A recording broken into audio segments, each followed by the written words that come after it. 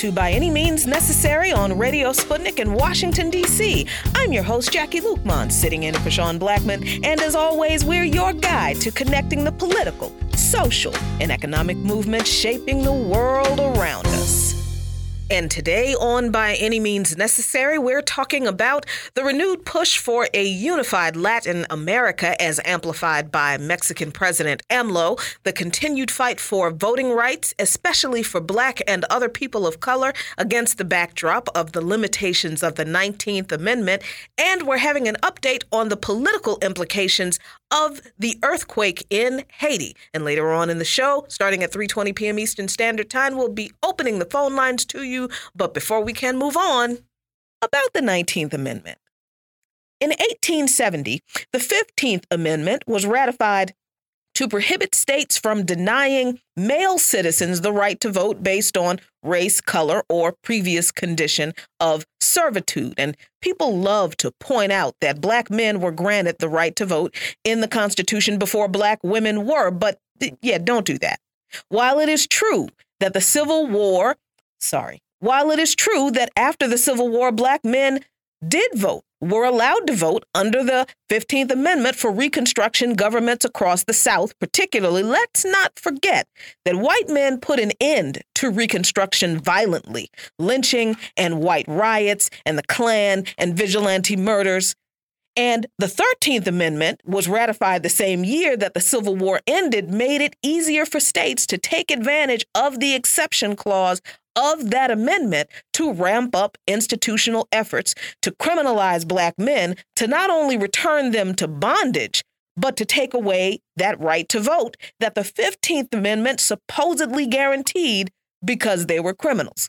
But the 14th Amendment that was ratified in July 1868 that repealed the 3/5 clause of the Constitution and that was supposed to ensure that all male citizens over age 21, no matter their race, had a right to vote.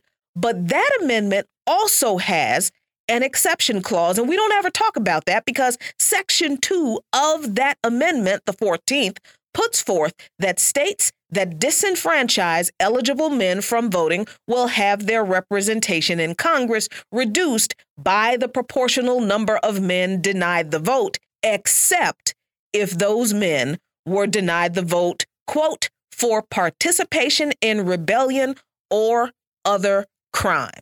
Those three little words, or other crime, in the 14th Amendment, drafted by the so-called anti-slavery Republicans now, don't ever forget that, set in motion the widespread disenfranchisement of Black men from the ballot box. 5 states had already passed felony disenfranchisement laws by 1840. By the time the Civil War ended, about 24 states had some form of felony disenfranchisement policy or similar provisions in their state constitution. But that little clause in the 14th Amendment gave 4 more states the impetus to enact felony disenfranchisement laws and another constitutional vehicle to criminalize Black men to deny them the vote. And this effort continues to this very day. So, nope. Not buying the argument that Black men got their voting rights when Black women didn't. On paper, sure, but what really happens tells a whole nother story. But this celebration every year of the 19th Amendment also bothers me because people love to point out how on August 18th, 1920, the 19th Amendment was ratified, granting women the right to vote. Yes, the amendment does say, quote, the right of citizens of the United States to vote shall not be denied or abridged by the United States or by any state on account of sex.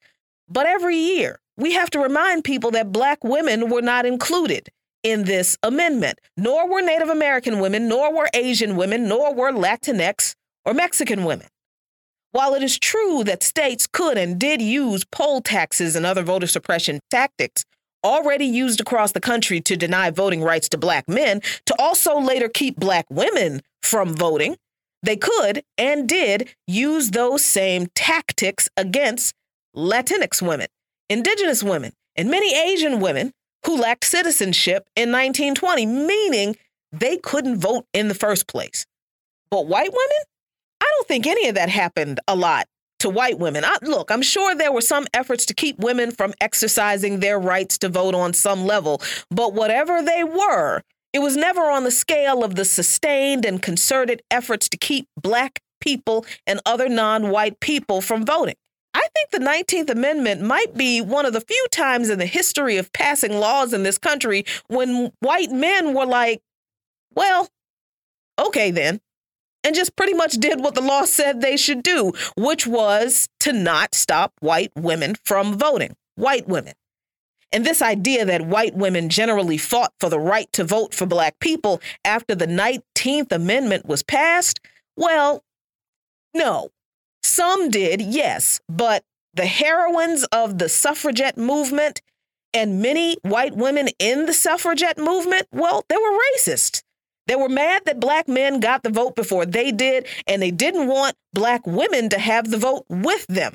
And I'm not making this up, because even among the most prominent white suffragettes, Susan B. Anthony and Elizabeth Cady Stanton, they were at one time part of the American Equal Rights Association, a group they formed with Frederick Douglass, who was a staunch suffragist, and other activists in 1866. But Elizabeth Cady Stanton said at one time, quote, "We educated, virtuous white women are more worthy of the vote in the context of Black men and Black women not being worthy at all." And then there was no unity with Black women, as she said that if Black folks were allowed to vote, then Black women would find an even worse slavery under Black men than they did under their former white slave owners.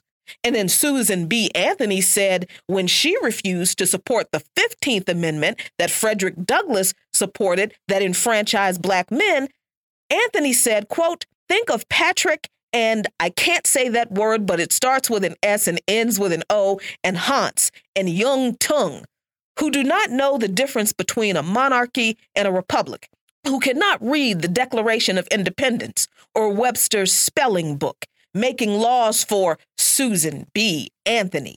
The 15th Amendment creates an antagonism everywhere between educated, refined women and the lower orders of men, especially in the South." Gee, I wonder what lower orders of men she was talking about. She made it very clear. Black men, immigrant men, Asian men, everybody but white men. She even asks Frederick Douglass not to appear on stage at a suffrage event because it would have been unseemly for him to be up there on the stage with white women. And let's not ever forget the massive 1913 suffragette march in New York City when the organizers told Black suffragette organizations to march in the back of the procession apart from the white suffragettes. So in 1920, when the 19th Amendment was ratified, Black and other non-white women still could not vote. And they formed their own suffragette organizations. And when they tried to reach out to the main suffrage organizations at the time, they were ignored. Listen, I was born in 1967. My grandmama voted for the first time in her life just 2 years before I was born. She was 39 years old. The 19th Amendment gave white women only the right to vote in 1920. So I'm not entirely sure what people expect women like me to celebrate, especially since Black people are still fighting for the right to unrestricted access to the ballot box to this day. In the words of Dr. Jemima Pierre, we just live here. None of these laws were written for us. Follow Lukman Nation on patreon.com/Lukman Nation for lots of great content. And those are today's talking points. You're listening to By Any Means Necessary on Radio Sputnik in Washington, D.C. I'm your host, Jackie Lukman, sitting in for Sean Blackman. And as always, we're your guide to connecting the political, social, and economic movements shaping the world around us.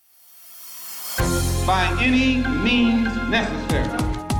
And we're going to continue this discussion about voting rights in the context of women's voting rights, Black people's voting rights, and the continued struggle for unrestricted access to the ballot box. And we're happy to be joined for this conversation by Anoa Changa, movement journalist. Anoa, thank you so much for joining us. So good to be with you. Thank you. I mean, there's a lot of work to be done in this area, especially where you are in Georgia, because election issues, voting access, still a huge problem in Georgia, as the Georgia Republican-controlled state election board took a step Wednesday toward what's being called a possible takeover of elections in Fulton County. And, you know, Fulton County was made the focus of in the last presidential election by Trump, with the claims of, you know, stolen election and, you know, inconsistencies with the voting and ballots and such. What does this move by the Georgia State Election Board have to do with that a narrative from Trump? And what is going on? What do they mean by a takeover of elections in Fulton County?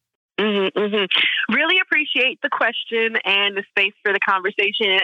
As you know, and your listeners know, when we saw in 2020 the election, the massive call, and even leading before the actual election itself, right? We saw the attack on vote by mail, and it's all grounded with the same, you know, disinformation campaign around so-called voter fraud, which is a virtually non-existent practice. There is some indication from the research that it has a slightly greater prevalence when you're talking about you know, people using absentee ballots, but even that still is relatively minute in comparison of all the millions upon millions of votes that are cast in a given cycle, right? And so, but this spreading and this weaving of disinformation has unfortunately plagued election processes around the country. We saw recently Arizona with the sham investigation. They're trying to do something similar in Wisconsin, but in Georgia, in particular, which is like goes back and forth with Texas as ground zero for these fights, we have this a cabal that has been hell-bent on trying to minimize the impact of Black and other voters of color. When you talk about Fulton County, you're talking about Atlanta. You're talking about what signifies to the rest of the state a very strong Democratic stronghold that is predominantly Black, increasingly Latino, and AAPI. Right. And so attacking the vote, claiming there's widespread fraud, claiming there's no other way that people could win without, you know, some type of weird machinations. I mean, there were Fulton County, you know, election workers in that area who got threats in that first week after the election. There was false claims of ballot stuffing, all types of wildness. But then these were repeated. You know, it's one thing to have people outside the process, you know, just regular folks, you know, saying nonsense on social media. But this is amplified by actual elected officials, right? They allowed for Giuliani and other folks to come into the state capitol and give testimony, false testimony about these occurrences. They've tried to overturn the votes and demand recounts and all types of stuff. So we see a very systemic controlled effort because of the increasing prevalence and strength of a multiracial coalition that just flipped the state blue in terms of 2 Senate seats on the verge ahead of another major Senate election, because Senator Raphael Warnock was just finishing out the term of former Senator Johnny Isakson, and he is up for re-election in 2022. So we are looking at the death throes of, you know, Jim Crow Esquire, as Nsé Ufot from the New Georgia Project likes to call it. We're seeing people on their deathbed fighting very hard to the very end to make sure that, you know, the balance of power is not shifted away from them. Yeah, that is absolutely true. And I'm glad that you mentioned elected officials who are behind this, because, you know, the Democrats kind of made a hero almost out of Brad Raffensperger when he was very adamant in, I guess, defending the election process in Georgia, saying that there was no election fraud, there was no voter fraud. But it appears that he's just, you know, he's going along with this, if, you know, not behind this call. So, I mean, what does that say, Anoa, when we have a Democratic Party that is very quick to, make heroes out of people who will turn right around, who have a history of disenfranchising voters in the first place, especially voters of color. And then when they do one thing that's sort of decent, then, they're made heroes. And then people are shocked when they go right back to doing what they've always done. Well, I will say I don't know that Democratic Party folks in Georgia are shocked, having gone several rounds with the Secretary of State's office, whether it is Raffensperger or the current governor, Brian Kemp, before him. But we did see nationally this thank you, oh my God, so much. And there is a tendency of national entities and national figures to talk over local folks, regardless of what the issue is and their own direct experience. I wrote a piece earlier this year for Truth Out, I believe it was, just really talking about how Brad Raffensperger was not this saint and champion. I think there was a piece maybe in The Atlantic recently that even called him like a champion of the 2020 election, which is absolutely false. Brad Raffensperger did the bare minimum of his damn job, right? He held the line and refused to do something that was blatantly illegal in that conversation that was leaked by his office that he had with the Trump and his team, asking him to find, basically to like just stuff the ballots and rig the election. The same thing they're accusing like ballot voters of doing, right? But what folks need to understand about Raffensperger and what folks in Georgia know very well about the Republican Party, because even though he's standing the line and not wanting to do something that's blatantly illegal, he's very much is upholding the process of that these Republicans are trying to implement through the SB 202, which was signed into law earlier this year. But not only that, he played both sides in such a way that while he was sidestepping some of the more egregious behaviors, he still gave credence. So you would have Brad Raffensperger or other members of his staff or affiliated officials making statements about how, Georgians do not have faith in the process. But that lack of faith in the process is due to the misconduct of people within his party. Brad Raffensperger is very much a partisan, has said very frequently, multiple occasions, that even as he was refuting the accusations that the Trump campaign and others were making against the election process, kept reasserting his Republicanness, was encouraging people to vote for the Republican candidates for Senate, and was assuring people that, he is a Republican Party person. So understanding what that means, and this is not like, one party's good and the other one's not. This is just making it very clearly that he worked in such a way that was within the confines of his actual position, that stood on the side of the law that would not get him in legal trouble, but making sure that he was also providing the space, credence, and cover for this type of shenanigans that led to the introduction and then passage of SB 202, which fundamentally changes the playing field in Georgia, and still trying to keep it tilted in a way that makes it more difficult for people of color, low-income, young folks to cast their ballots. Yeah, and as you mentioned earlier, Georgia is not the only state where these kinds of actions are going on. And I want to get into like the details of what this, what will happen in this process, because this board that was appointed includes 3 people to conduct this performance review in Fulton County. And they include a Republican, Ricky Kittle, who is chairman of the Catoosa County Elections Board, a Democrat, Stephen Day, a member of the Gwinnett County Elections Board, and Ryan Germany, who is, ironically, general counsel for Republican Secretary of State Brad Raffensperger. I mean, aside from me wondering, why a Democrat would even go along with if they're supposed to be so much better at protecting the votes of people of color and marginalized people, the process this board is supposed to undertake is that they're going to investigate equipment, registration, processes, and compliance with state law. This process is supposed to take nearly a year. But of course, the big concern is that it would actually make elections in Fulton County less trustworthy. And how would that happen? How would this process make elections less trustworthy, Anoa? Yeah, I mean, just to touch on why would a Democrat? I mean, it's a process that, unfortunately, because the law was passed into, because the law is now law, having it's one from the Republican viewpoint, it's the appearance of, balance, right? Having someone else involved in the process that's not just a complete Republican, thing. But I think having someone, participate, I mean, it's a part of their actual duties for, like the job, the role that they're taking on, right? Mm-hmm. I mean, I think that's what it is, because otherwise you have a legal process or a statutory, process that has no representation at all, right?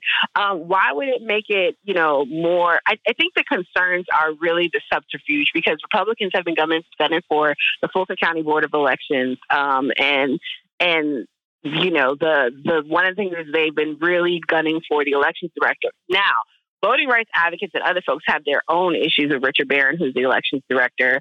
I remember sitting after the 2018 election and listening to hearing testimony that several folks were given. And so there are challenges.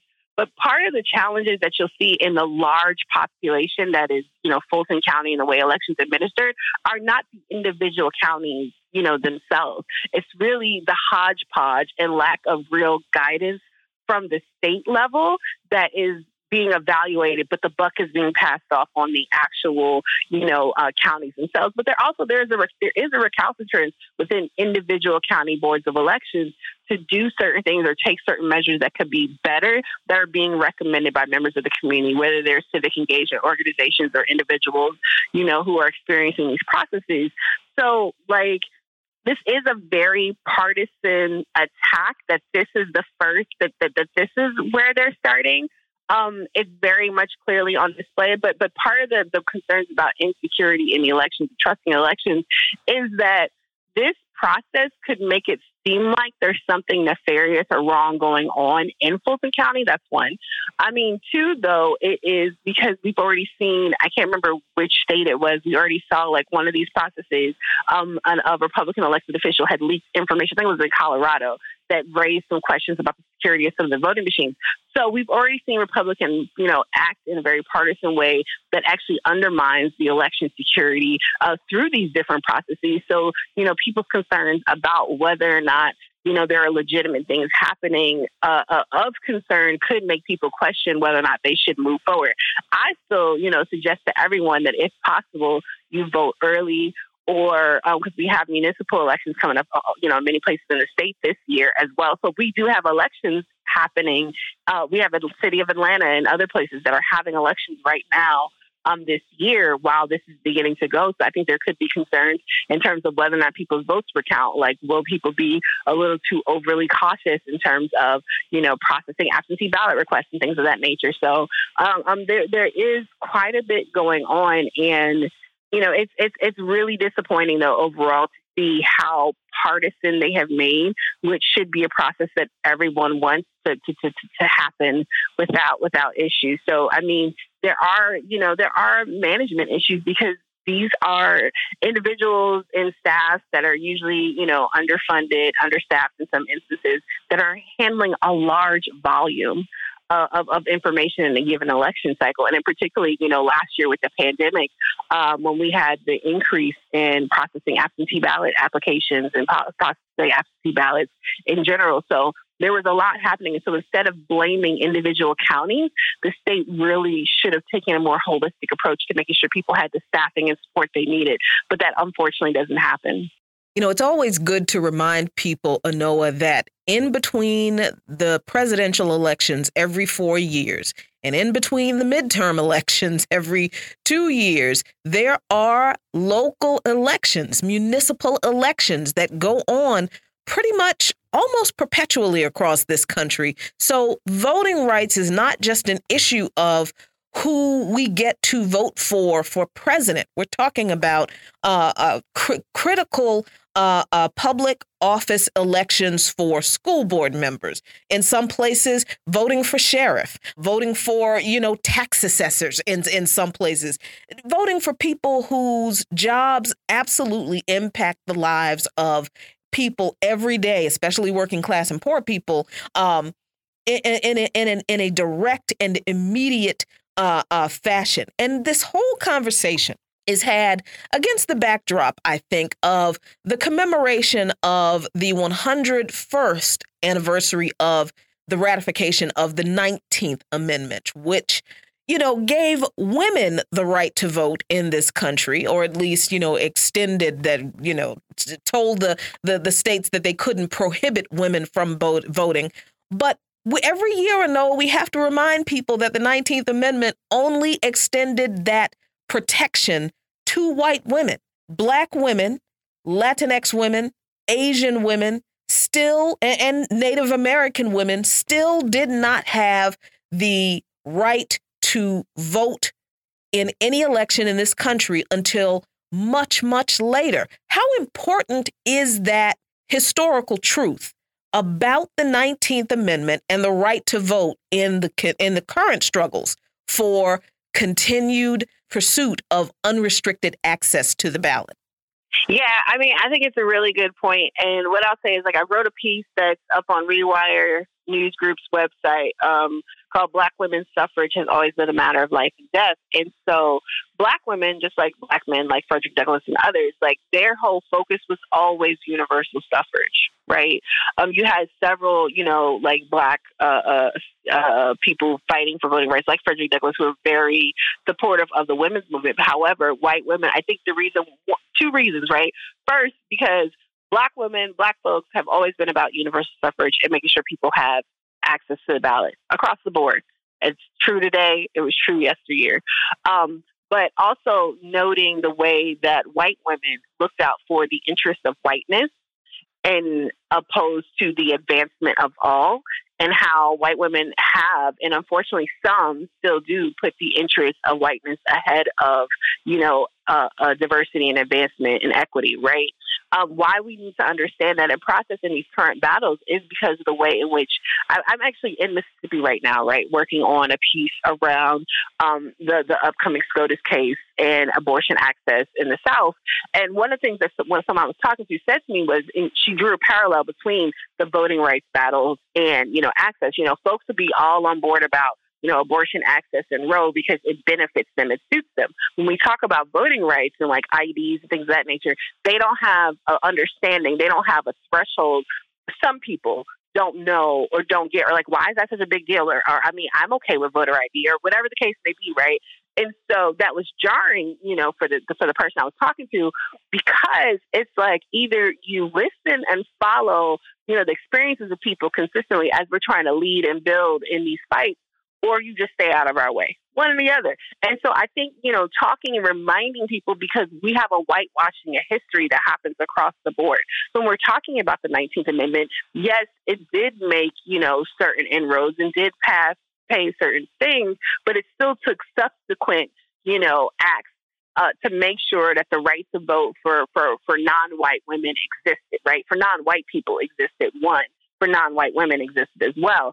And it's still, here we are 56 years later, fighting for free, unencumbered access to the ballot. And not to mention, you still have in multiple places across the country, majority of the country, you still have disenfranchisement of voting rights for those who have been convicted of felonies. And so there's so many different levels to this, and just really helping to shift the way people view voting. There was a recent survey, I think maybe it was a Pew survey, I can't remember, but it was a recent survey that looked at the partisan difference in how people view the right to vote, with Republicans more likely to view it as a privilege that could be, tailored, and Democrats, those who lean Democrat, more likely to view it as an actual right. And so it is an actual right. It does need to be protected, and we need to do better in educating people, regardless of what their political background or affiliation is, on why access to the ballot is paramount in importance. There are indeed levels to this, and all of those levels are rooted in this history that we love to ignore in this country. But I want to thank you, Anoa Changa, so much for joining us to talk about this issue and for reminding us of that history that we need to pay attention to. Today, we are out of time for this segment. You're listening to By Any Means Necessary on Radio Sputnik in Washington, D.C. I'm your host, Jackie Lukman, sitting in for Sean Blackman. And as always, we're your guide to connecting the political, social, and economic movement shaping the world around us. By any means necessary.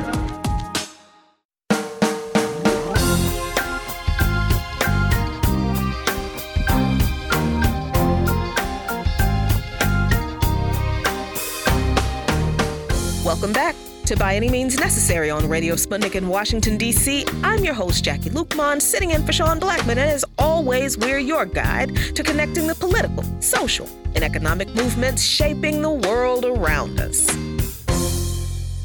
And today we are talking about renewed calls for a united Latin America. And we're happy to be joined for that conversation by Ali Vargas, writer and journalist with Radio Coaction Coca. Ali, thanks so much for joining us. Thanks for having me on, Jackie. It was a pleasure to be on the show. Absolutely. Now, Mexico's president, Andrés Manuel López Obrador, or AMLO, as he is affectionately called, delivered a speech on July 24th, which is significant because it was the birthday of Simón Bolívar, the Caracas-born revolutionary leader who liberated a large part of South America from Spain in the first 2 decades of the 19th century. And he's called El Libertador, the liberator, for that. And aside from his military exports, Bolivar is known for his vision, even back then, of having a united Spanish America, one that is strong enough to resist the recolonizing impulses of Spain and the rest of Europe, and also a young and emerging United States. Now, it's interesting that Bolivar saw the United States as an emerging empire, even in its young infancy at the time. But what is the significance of Bolivar's vision for a united Latin America with AMLO's speech and what he wants for Latin America today? Yeah, I think it was a really interesting speech because Bolivar is someone central to the histories of countries like Bolivia. The word Bolivia comes from Bolivar, obviously to Venezuela. But Bolivar was not Central American. Mexico does not share, the history with Simón Bolívar. But the fact that they are celebrating it now, that Andrés Manuel López Obrador is celebrating Simón Bolívar, is a kind of expression that they recognize all parts of Latin American heritage and history as their own. As we may be different and have all these different cultures, languages, histories, but we have something in common, which is a wider Latin American mission and interest that binds us together, and we can celebrate each other's traditions and icons. So and he began sort of talking about the need for integration, but without the United States and Canada. And that's the key thing, because there's lots of organizations and mechanisms for integration of the Americas. Chief among them is the OAS, of course. Others include, the Inter-American Bank, etc., etc.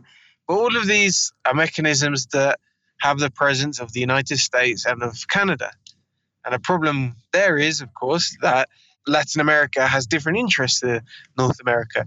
The interest of Latin America is to have greater control over its resources, over its economy, and to industrialize as well their economies. Whereas the interest of North America, of Canada and the US, is to take as much raw materials as cheaply as possible, either directly or indirectly. So there's two clashes of interest there that can never really be reconciled. So any integration that pretends that antagonism doesn't exist is one in which the most powerful always dominate. That's what the OAS is, right? That's the role that they've played. So the point is to revive these forums of integration that are purely for South America, that can represent those interests. There used to be UNASUR, which is an organization sort of launched by Chavez, and that included all of the countries of South America, but not Central America. So I think AMLO is going further, saying that there should be some sort of integration for the whole of Latin America at a state level. He's talking about the state level. I think there's another element of integration that's going on, this one being led by Evo Morales, actually, which is integration at an organic level, and at the level of social movements, popular movements. And that's why everyone's been traveling around to different countries, and in launching a project for an alliance of movements that can exist past the state level.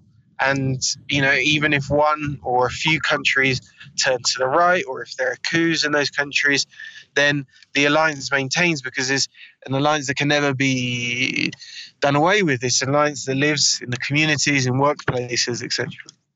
Yeah, and I'm glad you raised the OAS, because AMLO also raised the OAS in his speech.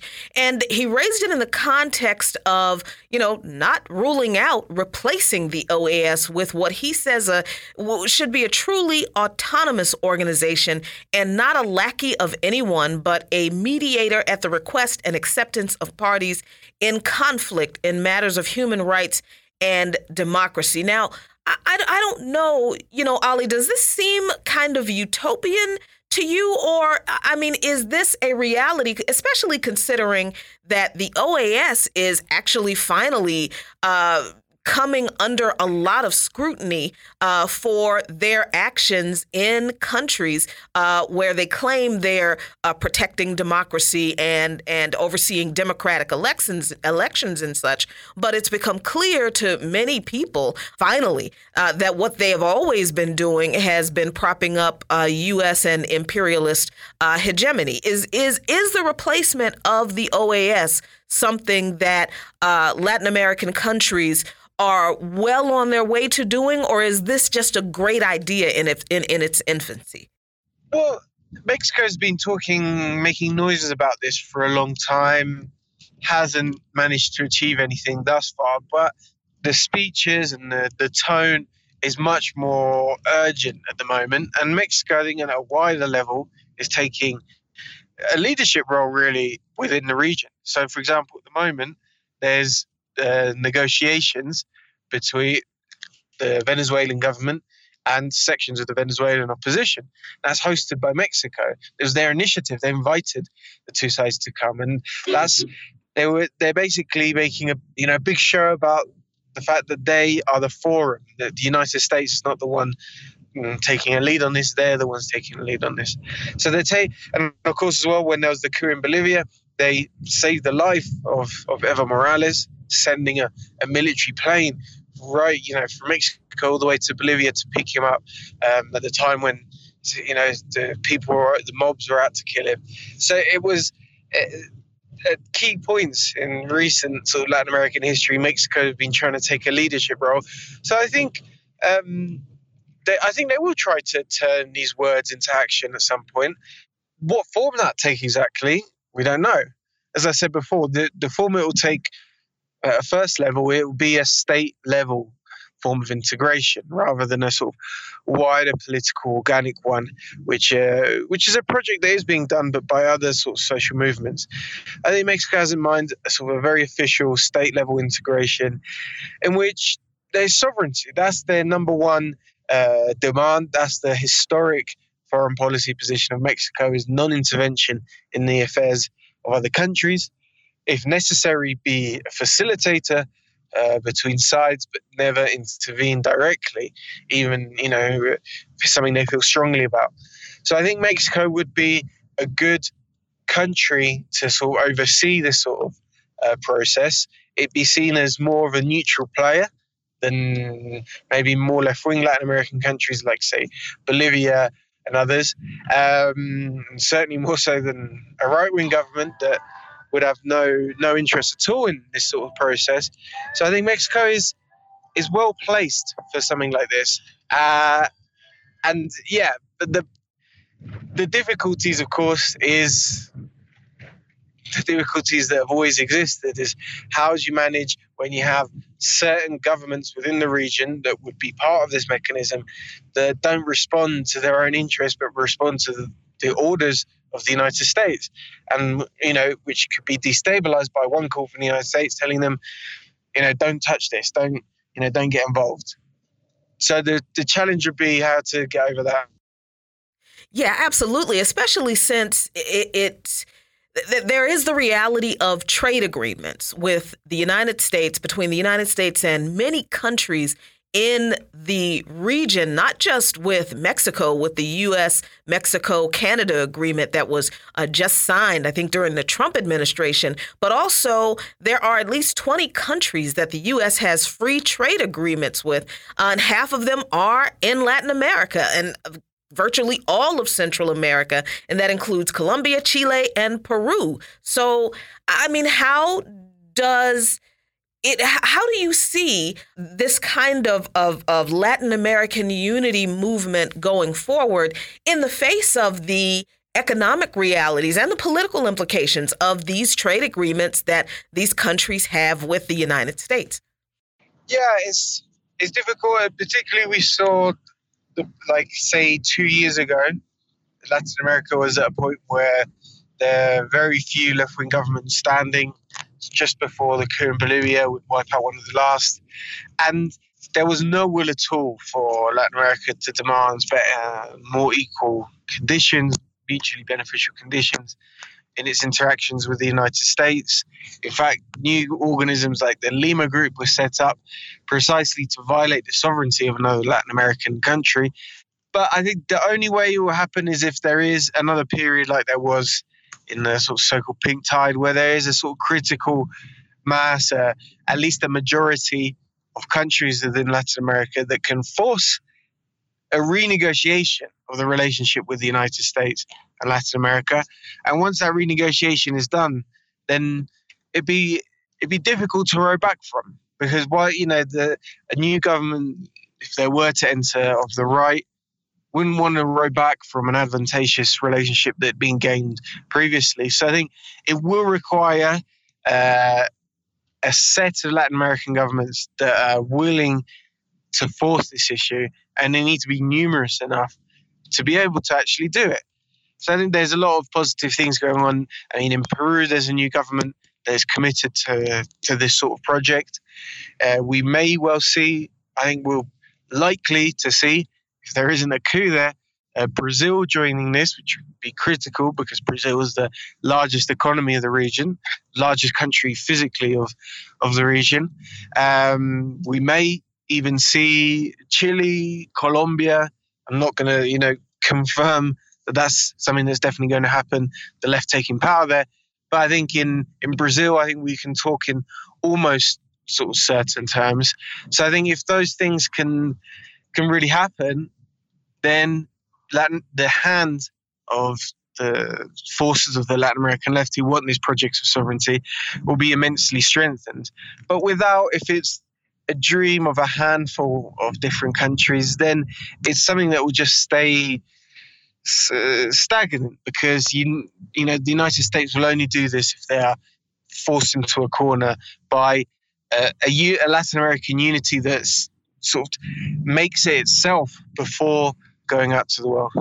Yeah, and I think in the last few minutes we have, Ali, I think it's important that AMLO said Saturday that Cuba is an example of resistance and proposed that the entire country should be declared a World Heritage Site. And he has committed the Mexican government to sending 2 Navy ships to Cuba with food and medical aid the next day on Sunday. Is his open alliance with Cuba, setting him and his government and the hopes for these plans for a united Latin America, is he putting all of this in the crosshairs of the very empire that he's wanting to break free from? Perhaps, but I think AMLO has a vision in which if Cuba were to have its sovereignty violated, that is to say, if their independence defeated, the revolution defeated, that would be a historic defeat for the whole idea of Latin American sovereignty, because Cuba is the only country that's managed to maintain that state of sovereignty for basically the whole of the Cold War period until the present day. So if that bastion were to fall, the whole dream would start to fall away. I think that's the thinking that AMLO has. That's the thinking that much of the Latin American left has. And that's, we have to remember that AMLO is not some, long-time revolutionary. He's never been a socialist, communist. He's a left nationalist. He's a progressive figure who believes in sort of social democratic capitalism, but with sovereignty, democracy, without the intervention of the United States in internal affairs. So that is a point of unity for all parts of progressive forces in Latin America, whether it be the Cuban Communist Party or sort of the social democratic government in Argentina. Say that's the point that unites everyone. And perhaps it's something that's endangering that relationship. But I think if the project wouldn't exist at all if there wasn't that defense of the Cuban Revolution. I think that will certainly play a key part, a central plank of any process of Latin American integration. Absolutely true. Thank you so much, Ali Vargas, for joining us for this discussion today. We are out of time, but you're listening to By Any Means Necessary on Radio Sputnik in Washington, D.C. I'm your host, Jackie Lukman, sitting in for Sean Blackman, and as always, we're your guide to connecting the political, social, and economic movements shaping the world around us.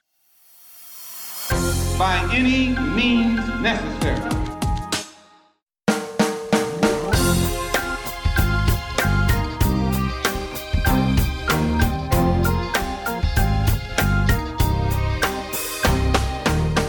Welcome back to By Any Means Necessary on Radio Sputnik in Washington, D.C. I'm your host, Jackie Lukman, sitting in for Sean Blackman, and as always, we're your guide to connecting the political, social, and economic movements shaping the world around us.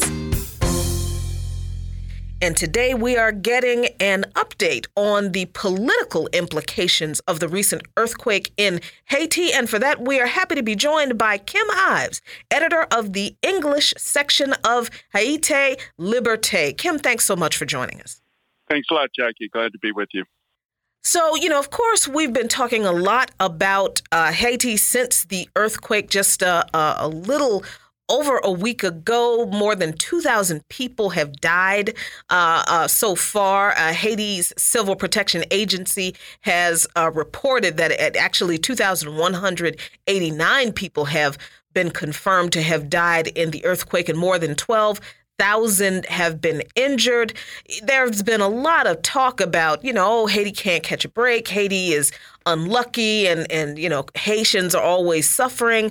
But, there, I think, is another conversation that we need to have that centers around the political realities of Haiti's inability to respond to natural disasters. I mean, because earthquakes and tropical storms and hurricanes happen all over the place. But Haiti is a particular in a particular situation because their infrastructure is not developed to the point that it should be to protect the country and the people from natural disasters. And that's a political situation, isn't it, Kim? Exactly. I would direct anybody who reads French to, or now with Google Translate, they can read it in English too, even if it's a little boiteuse, as they say. The editorial this week in Haiti Liberté by the director of the newspaper, Bertani Dupont. And, he says, here we go again.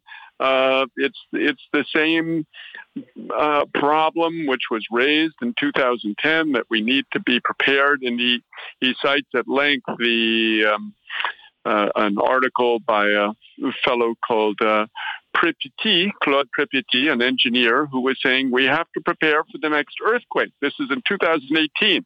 He said it's going to hit at any moment. We're right on the fault. We've had lots of tremors. This thing is coming.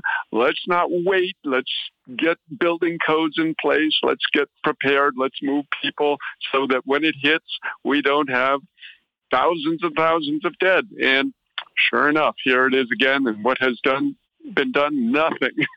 So yes, it's a political problem which really is directly related to the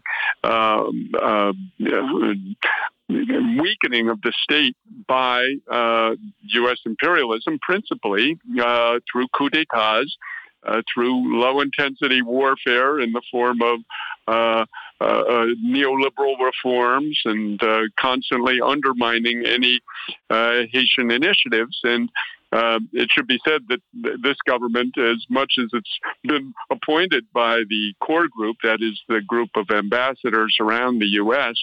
in Haiti, Dr. Ariel Henry, but he did say, let's put all the earthquake aid that's supposed to be coming and have it run and directed and deployed by the Haitian government itself. This is the same thing that the last interim government, that of Jocelyn Prévert in 2016, after Hurricane Matthew hit the southern peninsula, they said the same thing. So we keep seeing the same calls for Haiti to run its own affairs, but in the end result, the NGOs seem pretty much to do what they want in Haiti.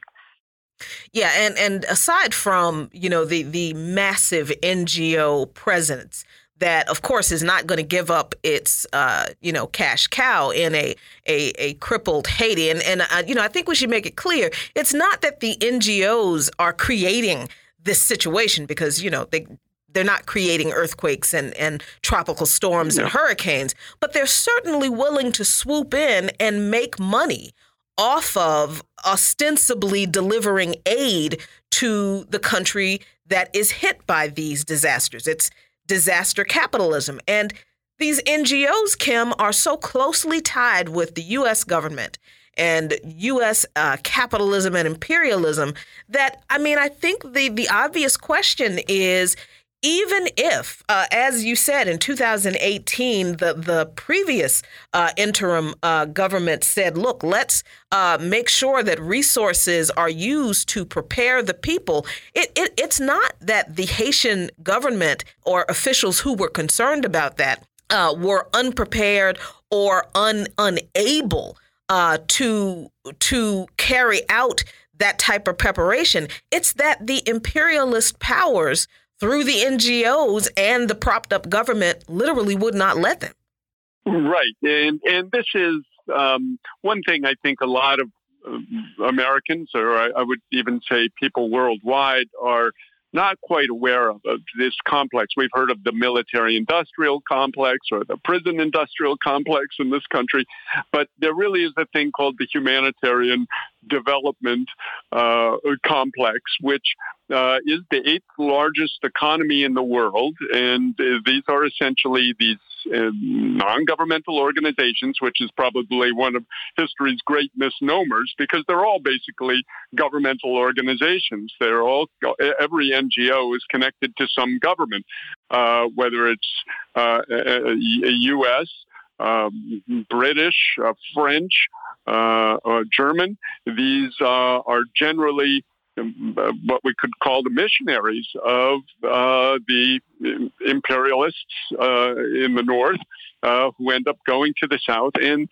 like you said, they just make a lot of money and often don't even deliver any even cosmetic changes or improvements for people.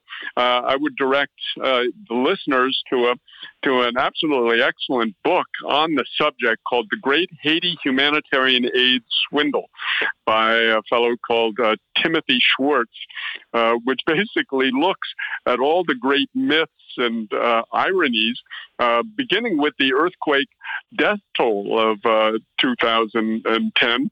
It was fixed by the government at 316,000, and it turns out that this was a number simply concocted, picked out of the air through a forensic analysis that he did with a team of scientists, and which was seconded by another team. They came up with a figure more between 45,000 and 85,000. Now, this survey was done for USAID to figure out about building assessments, etc. And USAID was furious with Schwartz that he came up with this number. Why?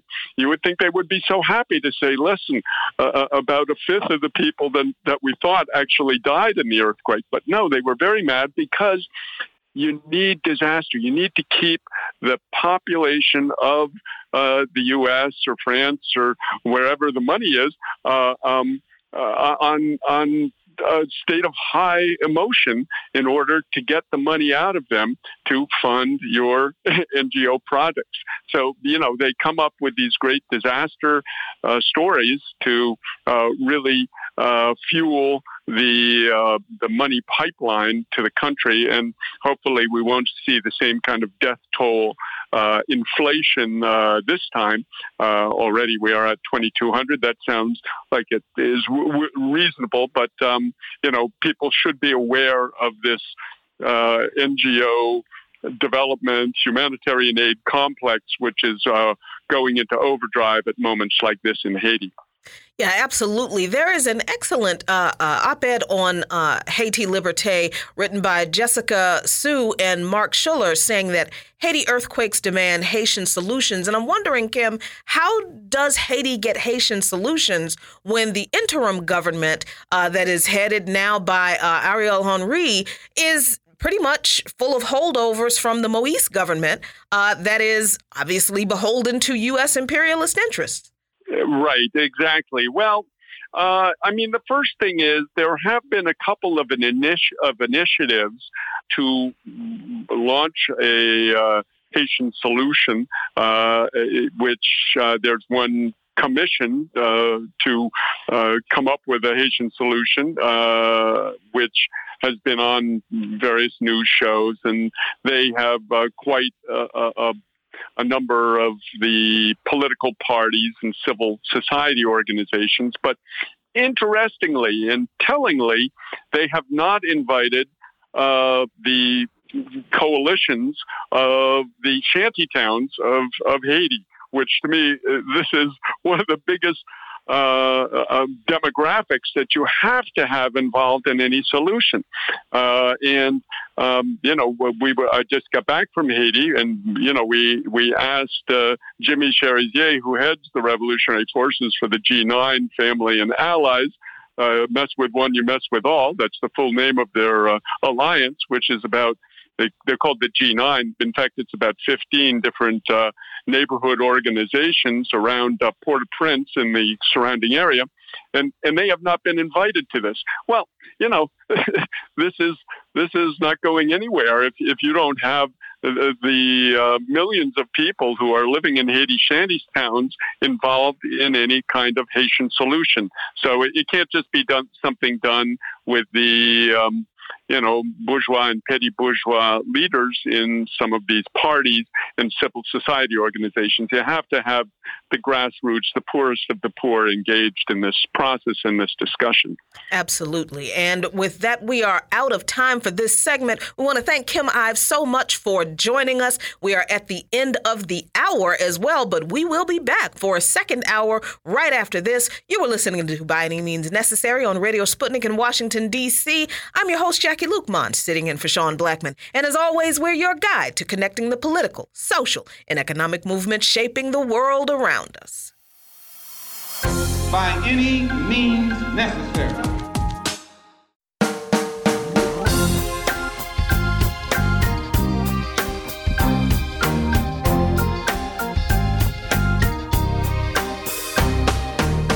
Welcome back to By Any Means Necessary on Radio Sputnik in Washington, D.C. I'm your host, Jackie Lukman, sitting in for Sean Blackman. And as always, we're your guide to connecting the political, social, and economic movements shaping the world around us.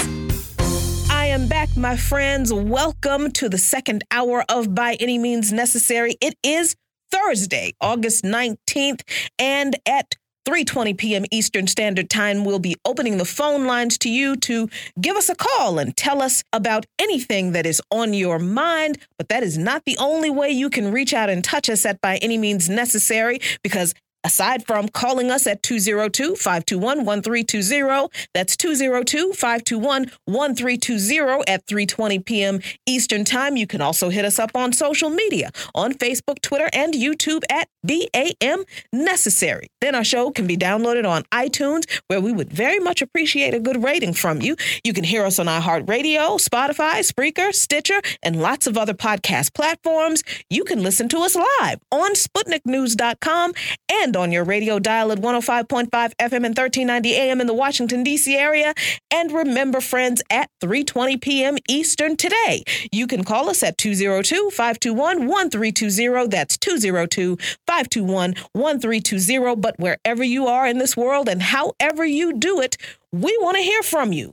And at the top of the hour, I have to announce that there was a standoff around Capitol Hill. It wasn't actually at Capitol Hill. If you don't live in Washington, D.C., you do not understand that quite well.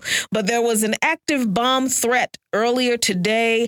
There was a suspect who claimed he had a bomb, and he was live streaming while the threat was going on. U.S. Capitol Police, ATF, and other federal agencies responded.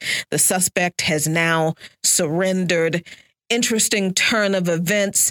And I'm happy to be joined to talk about this interesting turn of events and many others by Ted Rall, award-winning editorial cartoonist and columnist and author of the new graphic novel, which I gotta get, The Stringer. Ted, thanks so much for joining me. Thanks for having me, Jackie. Ted, I'm trying not to laugh at this situation here at the Capitol because it's not funny. But at the same time, just the fact that this person thought that he would start a revolution, and not in the Marxist-y, socialist-y revolution that we want, but I guess this kind of right-wing revolution.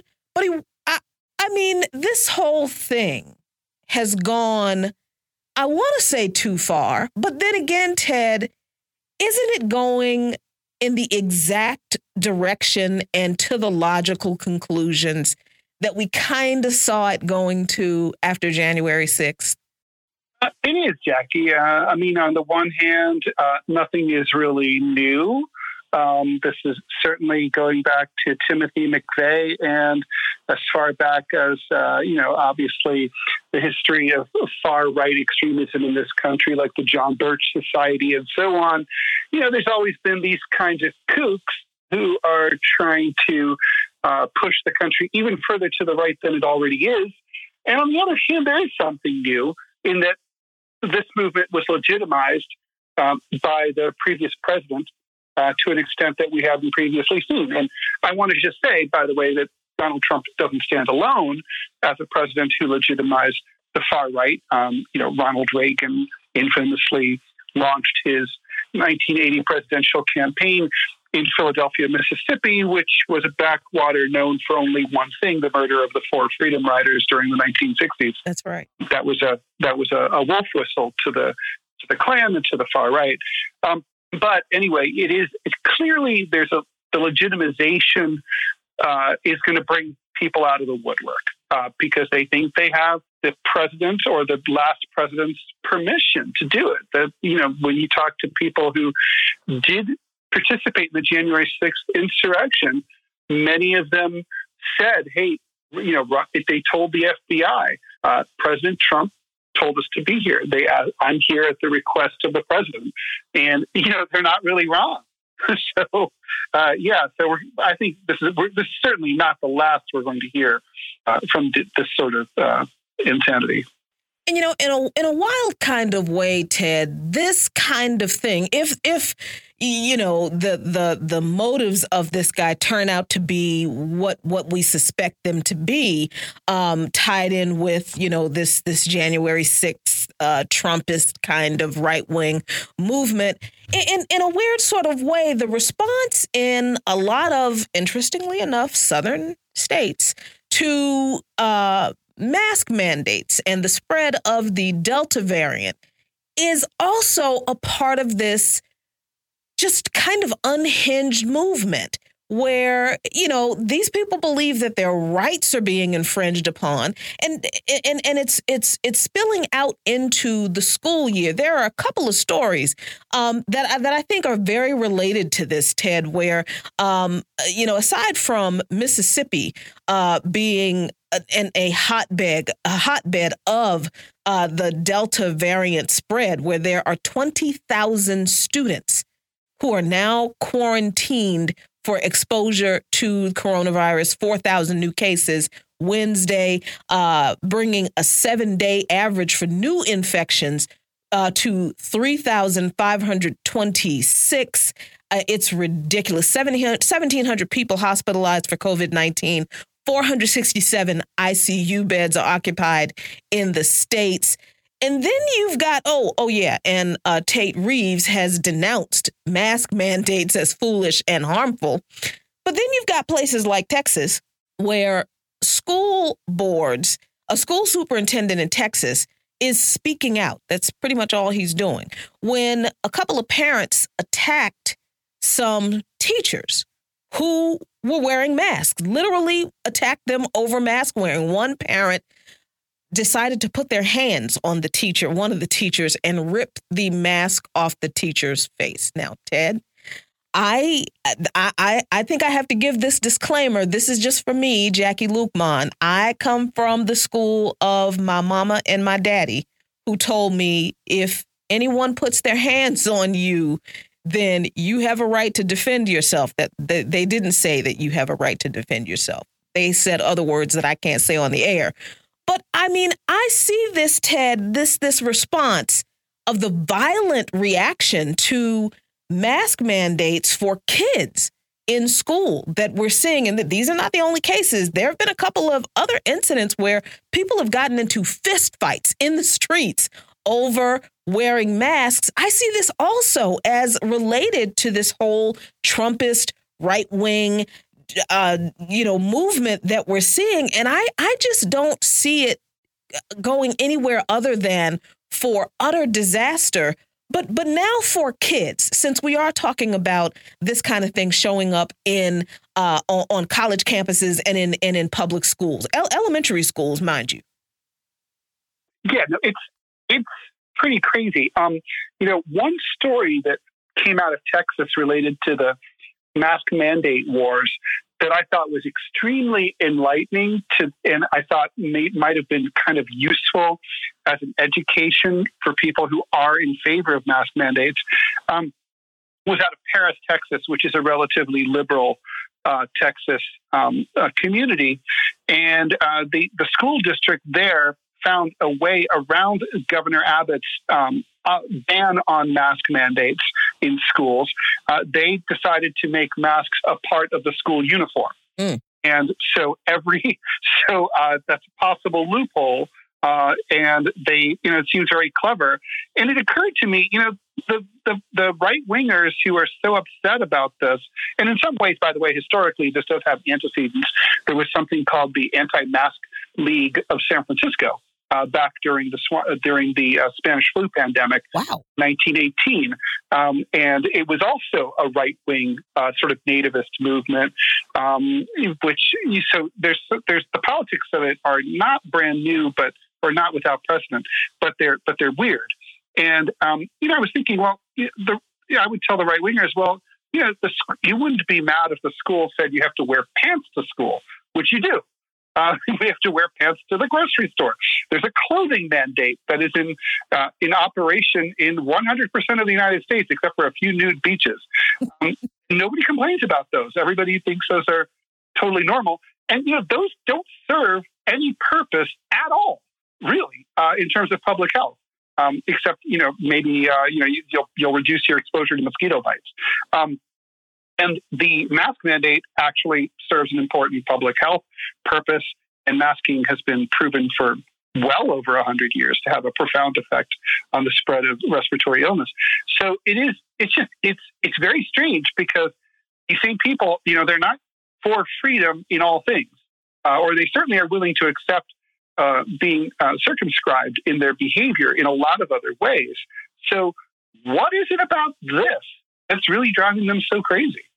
Yeah, I think that it's really funny that, so many right-wing legislators are all up in arms about kids being mandated to wear masks in school. And there are all manner of pictures on social media that are being posted by these politicians of little kids, white kids and black kids now, standing in line in school wearing masks. And they're all up in arms about that. But I think it's kind of ironic, Ted, that the very same people who are mad about little kids being mandated to wear masks in school don't like kids enough to feed them if their parents are poor, or don't like kids enough to make sure that their parents have a decent, affordable place to live, or even work a job that pays a wage that, pays them enough money so that they can house and clothe and feed those little kids that they're suddenly concerned about because they're being told that they have to wear a mask to keep from contracting a virus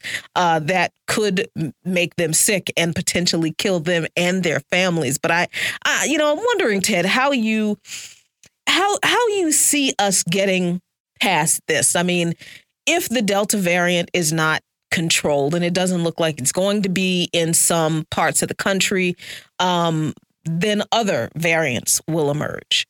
How do you see, in your completely, unmedical, but purely political analysis, how do you see this part of this current aspect of the political polarization in this country playing out? Jackie, I think we're stuck with it. Unless the Delta variant or the Epsilon variant or the Omega variant kill off everyone who refuses to be masked, which I would also hate to see for a large reason. People under 12 can't be vaccinated. So but unless there's some kind of Stephen King, The Stand kind of scenario here, we're all stuck with each other, the left and the right and everything in between, in this very vast, politically diverse and highly polarized society. And, I think we've talked about this before in the past, but I think it's worth repeating. The problem with American politics is not that we disagree about so many things. That's totally okay. The problem is that we don't agree on the facts. So, we can, in a country with a healthy political and civil society, people can say, okay, we have the following issue, and then people can argue about whether it's an issue or a problem at all. And if it is, they can argue about what, if anything, should be done about it. And then they can move on from there. And that's where the political debate, goes hopefully in a healthy direction. We're never going to get there because in this country, we can't even agree, for example, that COVID is an actual disease. There are a lot of people who think it's a hoax. There's a Facebook meme going around where people say, have you personally known of anyone who's died or gotten COVID? My answer to that is both. Yes, I do. And it's people, but people don't agree that climate change exists and or is caused by or accelerated by human beings. People can't agree on whether Biden won the election or not. Basic facts. So, you can't talk about, or for example, most this week, I'm thinking about this a lot, whether Afghanistan is where 9/11 was planned and hatched. It wasn't. There's just, and the media is often very responsible for sort of covering, quote unquote, both sides as if they're both equally valid. And when often there is no two sides, there's just really one side. And sometimes they just spread outright lies, like in the case, especially when it comes to foreign policy in any place that the United States is involved in militarily. So that's our problem. We can't even agree on what's true. How the hell are we going to argue about it?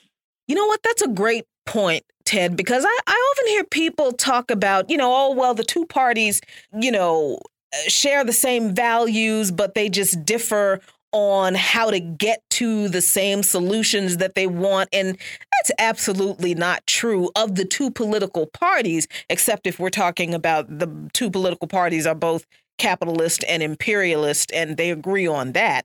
But that's definitely not true of many of the people who adhere to either liberal or conservative ideology. People don't only disagree on whether we should have universal health care or not. No, or people don't disagree on how we get to providing health care for all people. People literally disagree on whether everyone should have access to quality health care. And that's just a plain human, I won't even call it a human rights issue. That is I think that just exposes the callousness of the American psyche, of your average, the psyche of your average American person that is doing pretty much better off than, 5 or 6 other people that they can see in their neighborhood, in their city or their town. And they're so protective of what they have because they believe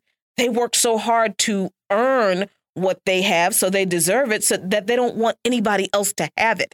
And so, no, there is, I agree with you, Ted, there is no consensus on, anything, just basic facts about human rights, what everybody should have access to, let alone how we should get to achieving these goals. But I have to mention, Ted, that you also brought up my favorite my favorite fiction book, I think, of all time.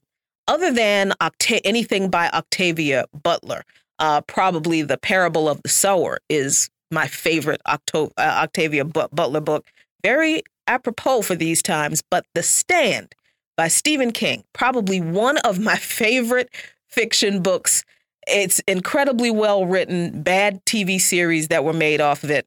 But also Omega Man is a great movie that the movie I Am Legend was based off of. And if you think that Jackie Luqman likes apocalyptic fiction, it's true.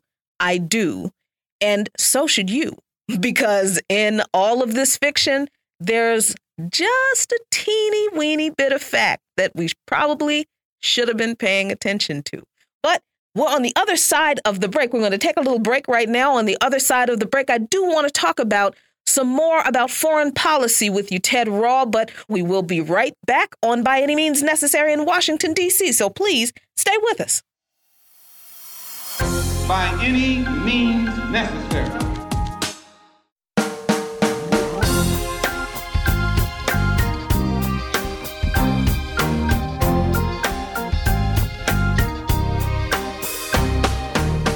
Welcome back to By Any Means Necessary on Radio Sputnik in Washington, D.C. I'm your host, Jackie Luqman, sitting in for Sean Blackman. And as always, we're your guide to connecting the political, social, and economic movements shaping the world around us.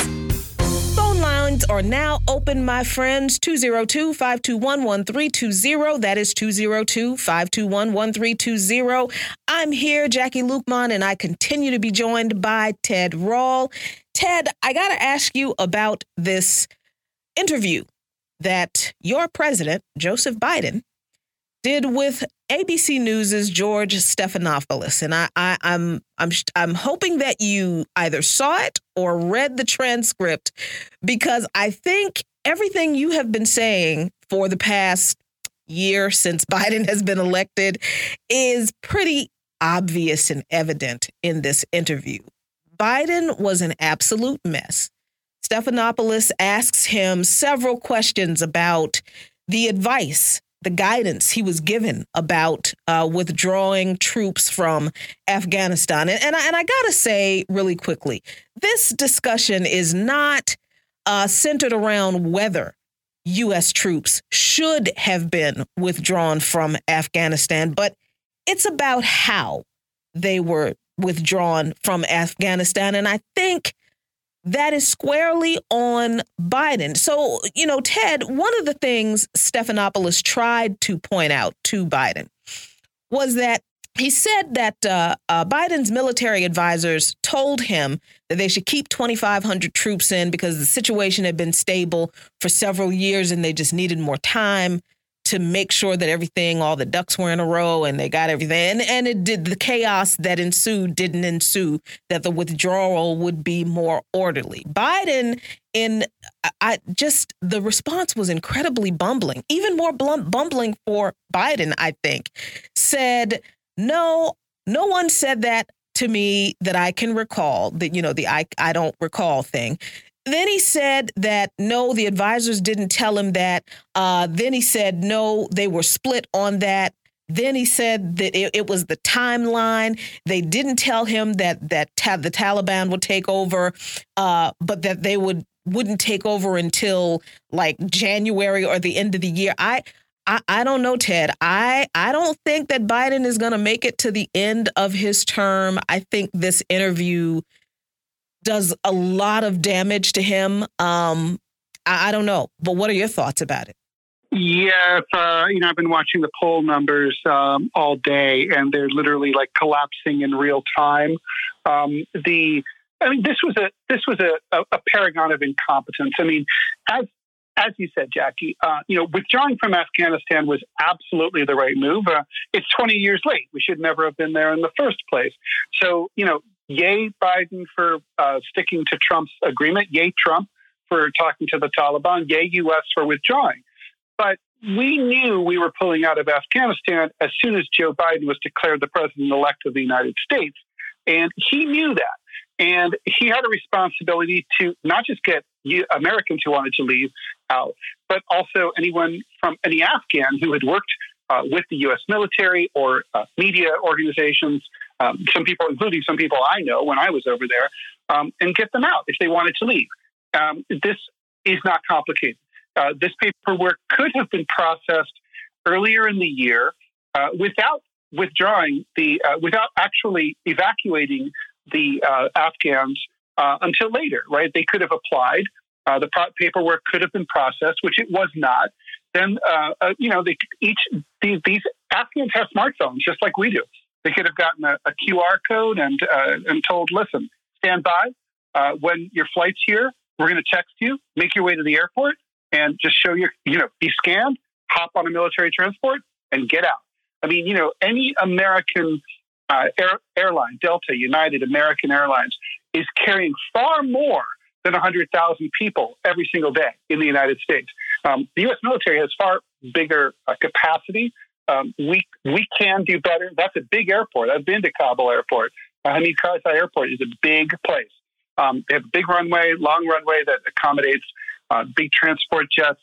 The level of incompetence is just staggering. And I do think the president's mental state is extremely shaky and has been for, since before he was elected. But this also calls into question the cabal of former Obama administration hacks who are advising him, and he calls their competence into question. Not only do we have a figurehead, an empty suit who, doesn't seem to know what the hell he's doing, but his team doesn't seem to know what the hell they're doing.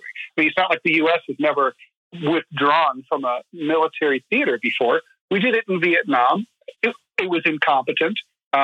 With all the technology we have, this should have been far smoother. Yeah, that's definitely a fact. And we have a caller on the line, Tarif Simon, who wants to tell us or ask us about sanctions on Afghanistan. Tarif, tell us what's on your mind. Two things dealing with the sanctions on Afghanistan. Okay, first I'd like to say free drone signs, free down the jerk, free, hands off Haiti. Before I jump on Afghanistan, please people look into hyperbaric oxygen therapy. It helps out people with brain damage and certain type of diseases and viruses, Alzheimer's and dementia, or people suffering side effects from certain type of medicines or jabs. So looking into that, I'm gonna share a link underneath the tweet for the day. Okay, Afghanistan. I forgot to mention yesterday. I saw a video Sunday that I saw the Taliban herding people into the airport to block the runway, right, without really firing too much shots, right? So that's a tactic that they was using. So check this out. Sanctions. Why would the U.S. put sanctions on the the Afghan government when you still have 10 to 80,000 people that's in there? Then on top of that, the Afghanistan, it got a hold of Stinger missiles, Javelin missiles, which is anti-tank missiles that you can take out helicopters with it as well. And also this other technology called the FLIR technology, which you can see people in the darkness. And another technology, which got the 155 millimeter artillery guns, where if they shoot them, they got these special rounds called scalable rounds. All you need to paint a target, and it comes down right on the target. And also, it's a rush for the Taliban to organize the government quickly. If you're paying attention to what they're doing, they're constantly jumping on television. We need a government. We need a government. Once they organize their government, if they do it before September the 11th, what's going to happen is Iran, China, Pakistan, and the other stands around them are going to recognize them. So once they recognize them and shake hands on that, that means military aid and other type of aid that government going to receive. And that also means bombing of Afghanistan will stop. That means no more flights from the Indian Ocean over the Pakistan territory going into Afghanistan to bomb. So that is out. Okay? So things change, and the U.S. lost and NATO lost that particular world. So it's a new paradigm. The multipolar world just arisen in that area. That's all I wanted to say for right now. All right. Thank you so much, Tarif, for your call. We'd love to hear from you. Hope to hear from you again soon. Ted, what are your thoughts on our caller's comments? Well, he peripherally kind of brought up the issue of sanctions. And I think, there are de facto sanctions right now against the new Taliban revolutionary government that I think are a violation of human rights. The people, Afghanistan is basically a client state of the United States. It's a wholly owned subsidiary. We have been propping up their economy with billions of dollars in tax dollars that mostly, of course, ended up in the coffers of corrupt government officials and their friends in business.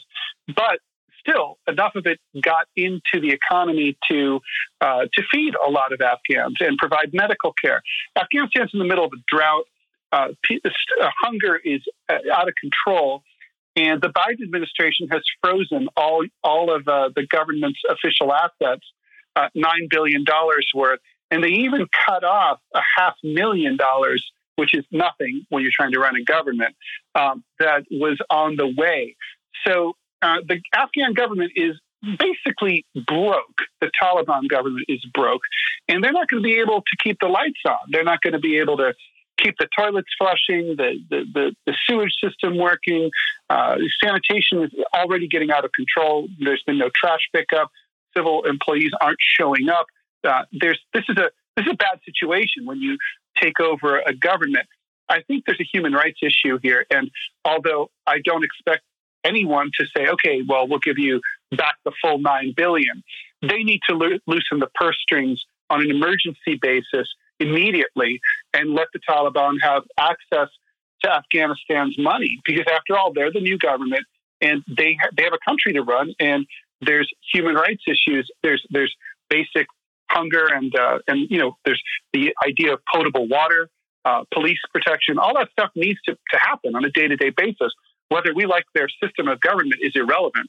It's irresponsible to withdraw from a country and then let the new government basically starve and collapse because they can't run anything. You know what, Ted, I'm glad you brought up the day-to-day operations that are needed in Afghanistan that the government needs to fund, because, it's true that the U.S. froze the assets of the Afghan government just because they don't want the Taliban to have them. But it's also true that the Taliban has a budget of its own. But it is true as well that the budget that the Taliban has, and it's really wild that they actually have agencies and like the division of mining, that they use to tax people and that kind of thing.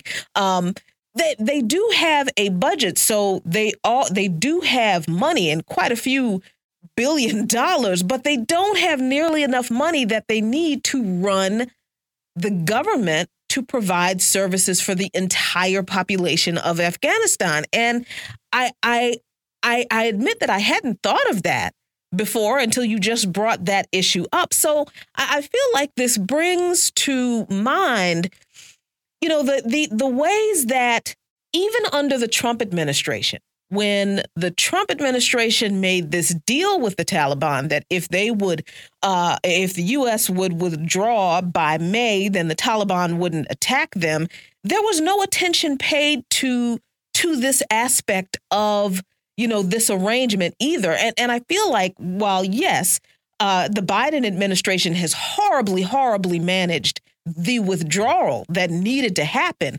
I mean, I don't think the Trump administration did anything any better in just negotiating with the Taliban. Okay, if we leave, then, don't bomb us.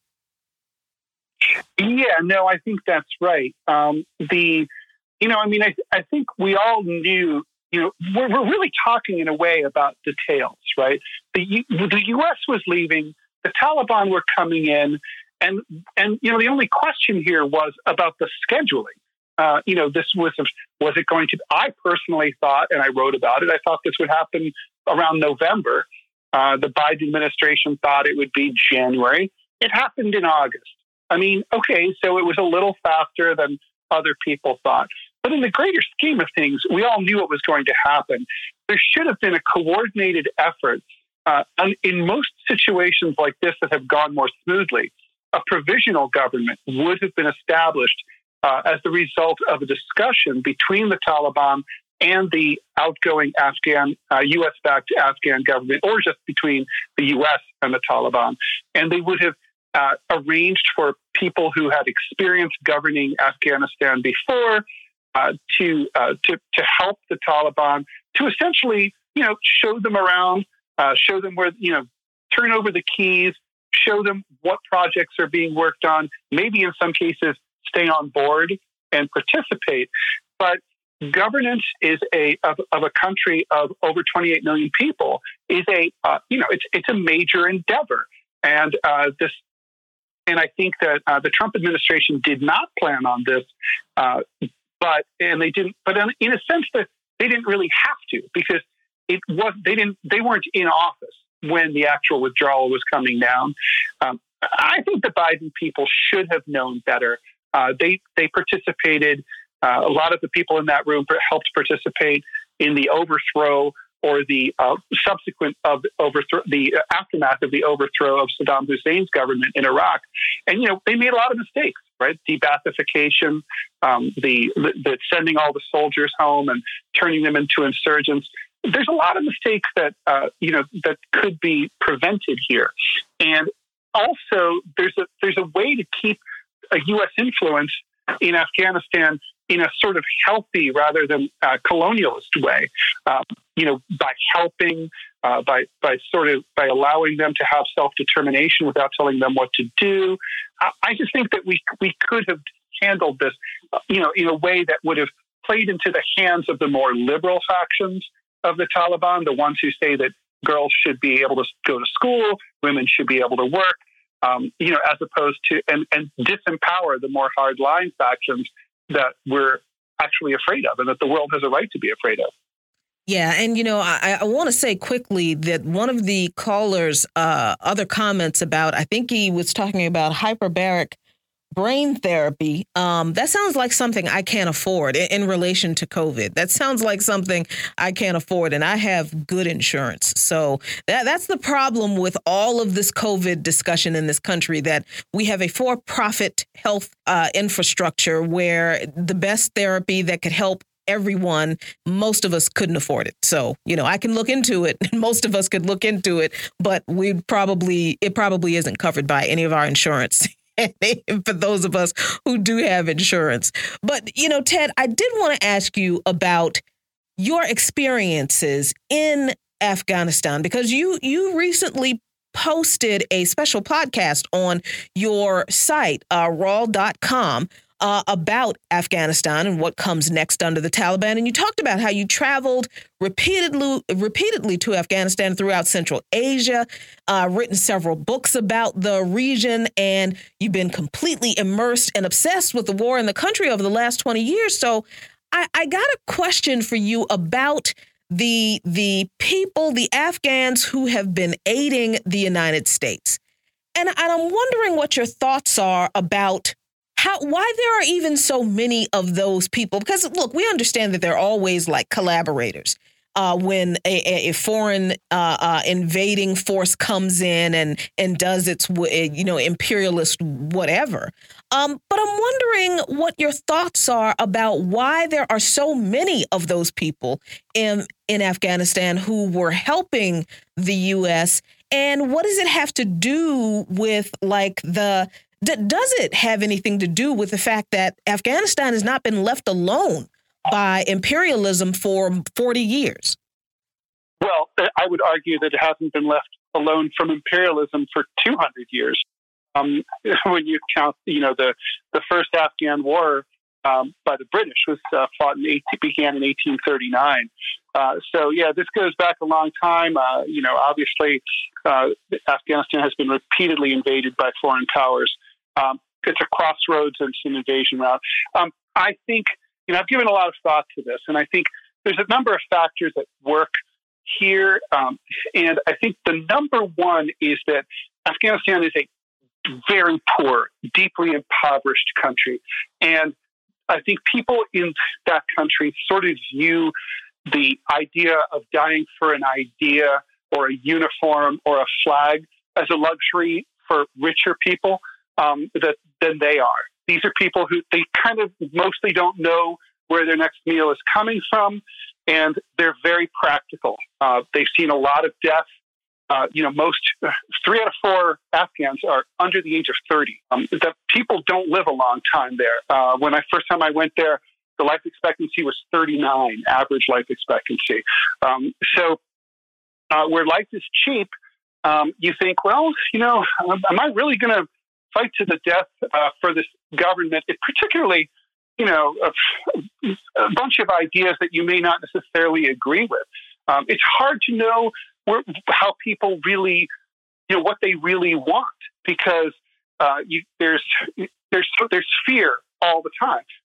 Under the Northern Alliance government, under Hamid Karzai, people they shaved their beards, they wore the pakul, they put up posters of Shah Massoud, and because that was what was expected of them, and that's what you were supposed to do in order to minimize your personal risk.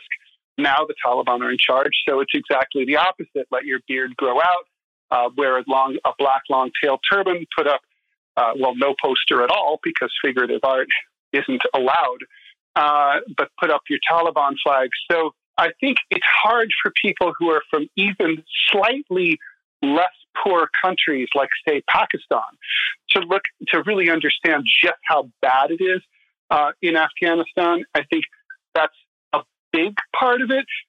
It's often a matter of there's no other work. Over the last 20 years, if you were Afghan and you got a job offer to translate and work out of Bagram Air Base, that was a good gig.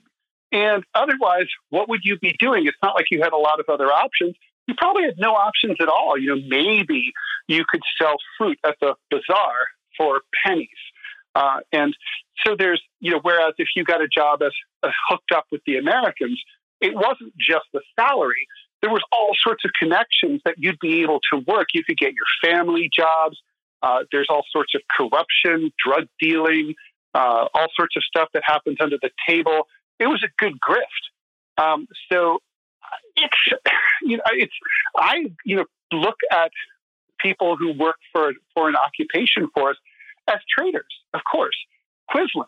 But I think, it's just a different deal when you don't have any concern other than law, order, and eating. Just different. Wow, that's deep. But we're going to move to another break right now, and we see you, caller. Hold on, we'll catch you on the other side of the break. We will be right back on By Any Means Necessary on Radio Sputnik, so stay tuned. By any means necessary.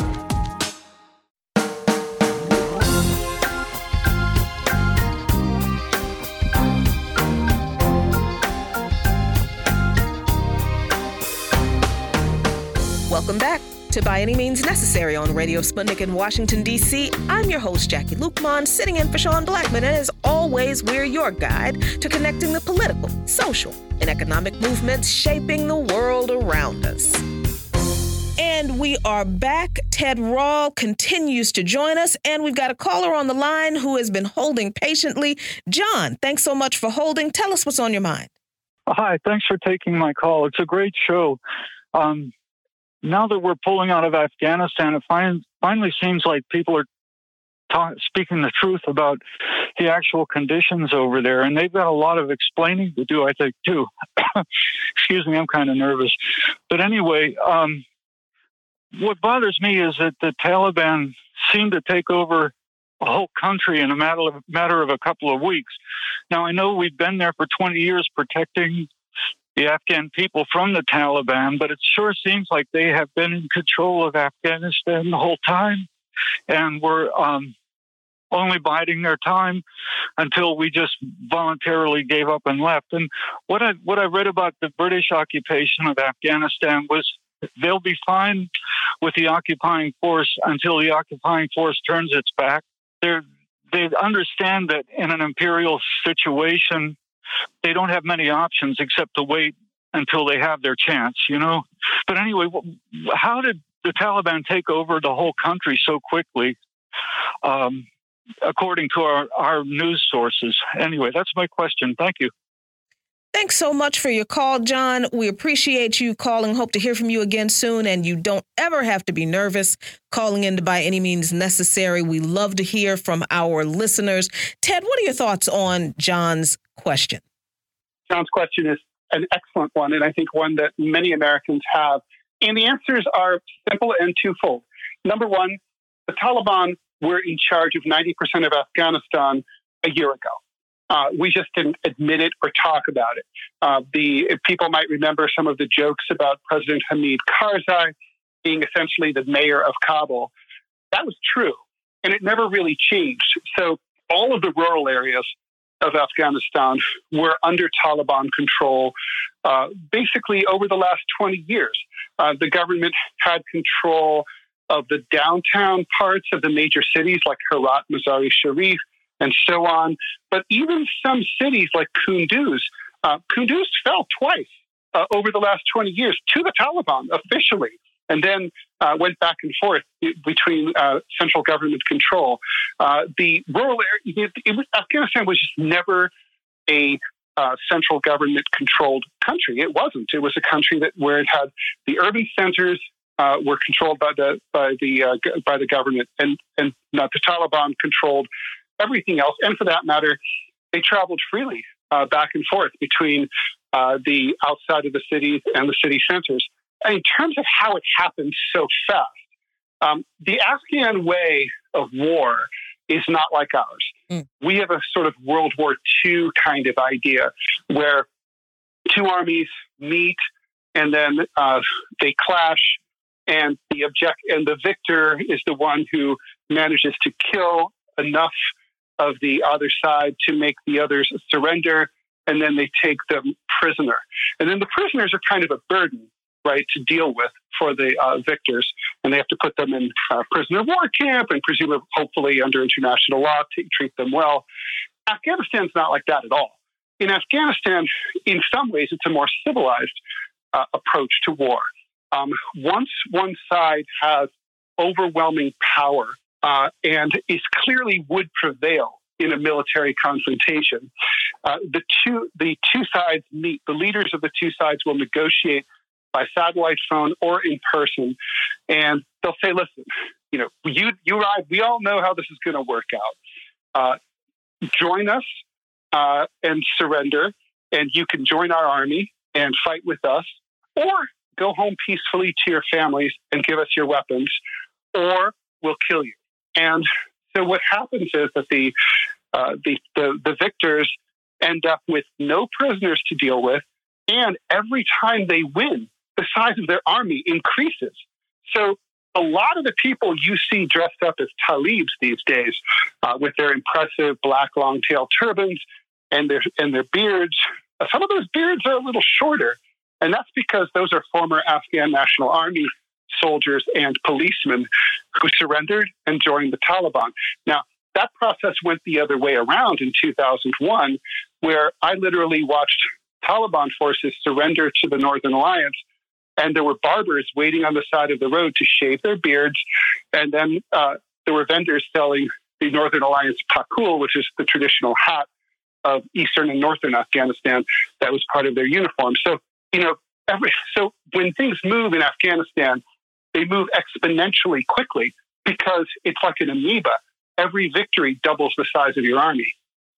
That is wild. And this is why I love doing this show, because we have guests like you on, Ted, who tell us things about what actually goes on around the world in other countries. We are getting the surface tidbits, obviously the state approved narratives and talking points about these issues from the corporate media. But I had never heard that there were like literally barbers on the side of the road waiting for former members of the Taliban to come on over and, shave their beard off and be integrated into the Northern Alliance. That is fascinating. And I'm wondering, Ted, about what your thoughts are about another aspect of the Taliban taking control of Afghanistan that they didn't already have control over. And that is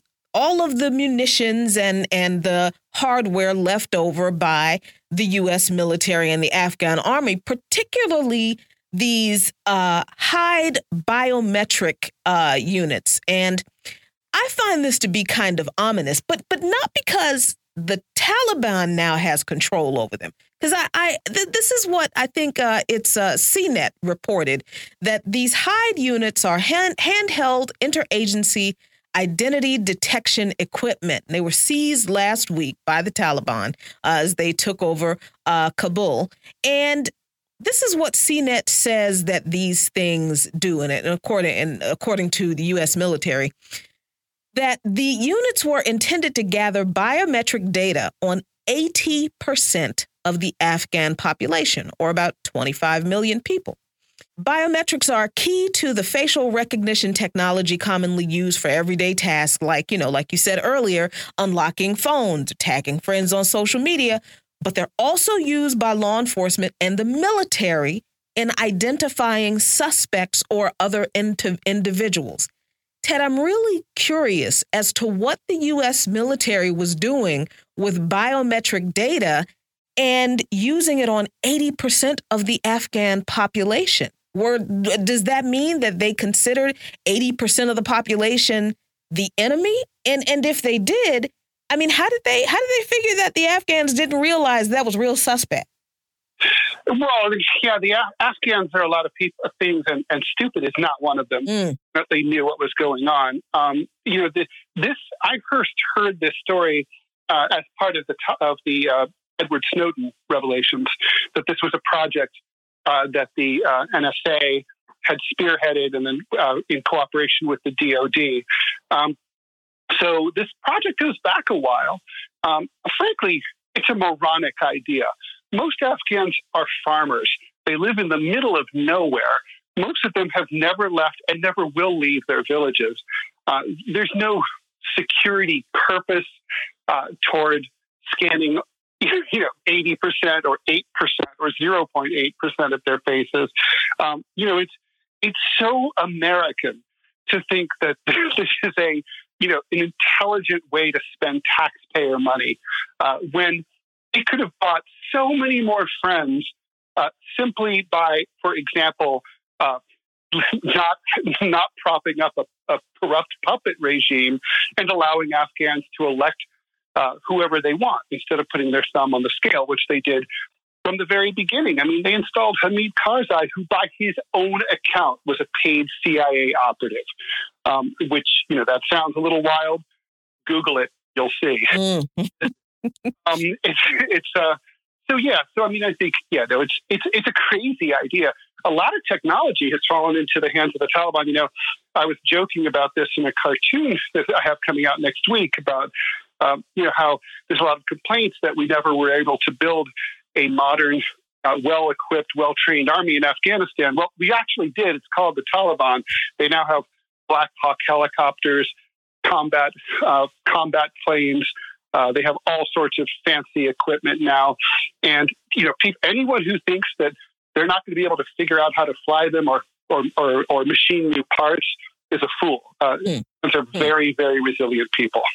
Yeah, the wild thing about all the stories about all of the hardware and equipment and munitions that have, quote unquote, fallen into the hands of the Taliban is that people are more concerned about the fact that the Taliban has this equipment as opposed to why in the world was this stuff there in the first place? Like you said, Ted, I read this story about the Taliban seizing the biometric devices. And the first thing I thought when I read it was, well, why is the U.S. military scanning, Afghan rural farmers? Because that's what most of the people are in the country. What the heck were they doing that for? But most people aren't thinking of these kinds of aspects of this ongoing situation in that way. They're just thinking of, oh, no, the Taliban has all this stuff now, and not thinking about, the way Afghans were being violated in so many ways by the U.S. military and its allies since they've been there. And this whole discussion about the Taliban leads me, Ted, to think about this idea of Islamic extremism, and fundamental Islamic terrorism, because of course that's the context that people think of the Taliban in. But I think that people get the idea that Islamic extremism, whatever people think about it, emerged out of Afghanistan, but I feel like, especially on today, we need to be clear that the United States has been, and its allies, particularly Britain, has been destabilizing countries in that region for years. And I'm thinking in particular of Iran, because on today, I think it was 1953, the CIA and Britain overthrew the democratically elected government of Iran that was led by Mohammad Mossadegh, who was beloved in Iran. And after he was overthrown, the Shah of Iran came in. He was a brutal dictator, but he also signed over 40% of Iran's oil to Britain and the United States through the Anglo-Iranian Oil Company. Before that, Mossadegh had nationalized the Iranian oil industry. And I think, Ted, that from that U.S.-UK coup in Iran, I argue that that is one of the key moments in modern history of U.S. involvement in what we call the Middle East that gave rise to what we know today as Islamic extremism, and not U.S. involvement in Afghanistan. But I'm wondering, in the last the 3 or 4 minutes we have, I'm wondering what your thoughts are on my conjecture there. I think it's impossible to overstate, as you say, the influence and the importance of the 1953 coup against Mossadegh. All Iranians, and Iranians Shia and Afghanistan is mostly Sunni, but Afghans know what happened, and they know the U.S. has not only had a hand in controlling the government of their own country, but also in Iran, but also in Pakistan and all their neighbors, right? I mean, in Bangladesh, all the countries that are nearby. And so their radicalizing influence of the United States is pretty pernicious. In Afghanistan, it happened also in large part due to the influence of Saudi Arabia, which has been spreading money in Afghanistan and in Pakistan's tribal areas near the Afghan border for decades, building madrasas, training Afghans who are actually pretty moderate Muslims themselves. I mean, you don't even hardly hear the call to prayer very much in Afghanistan. You see people, pull out their prayer rugs, as you do in other Muslim countries in the middle of the day, to pray towards Mecca. They're just not the most religious people, really. And they'll tell you that themselves. But the Saudis are partners who like to murder journalists. they've been up to this, and the U.S. has supported it wholeheartedly, and obviously against the Soviet Union in the 1980s, backing the Mujahideen that became the basis for Al Qaeda. It's an ugly history, and the U.S. has little to be proud of over there. Yeah, and you mentioned the Saudi regime, and I always like to remember the conversation that my husband, Abdul Shahid, had with me about the origins of the Saudi regime, the Saud tribe. And he said to me he was an imam himself for quite a few years, studied Islam and other comparative religions, taught himself Arabic, just an incredible man. And he said to me, the real threat in that region is and has been, other than the U.S., the Saud tribe, which came to power by killing other members of its own family to gain control of the region. So history is incredibly important. I'm so glad that we had Ted Rall on today to talk about a lot of this history in connection with the current events in Afghanistan and more. We are out of time for this show, but we will be back tomorrow with a whole new show. So until then, y'all, take care of yourselves, be good to each other, and peace. By any means necessary.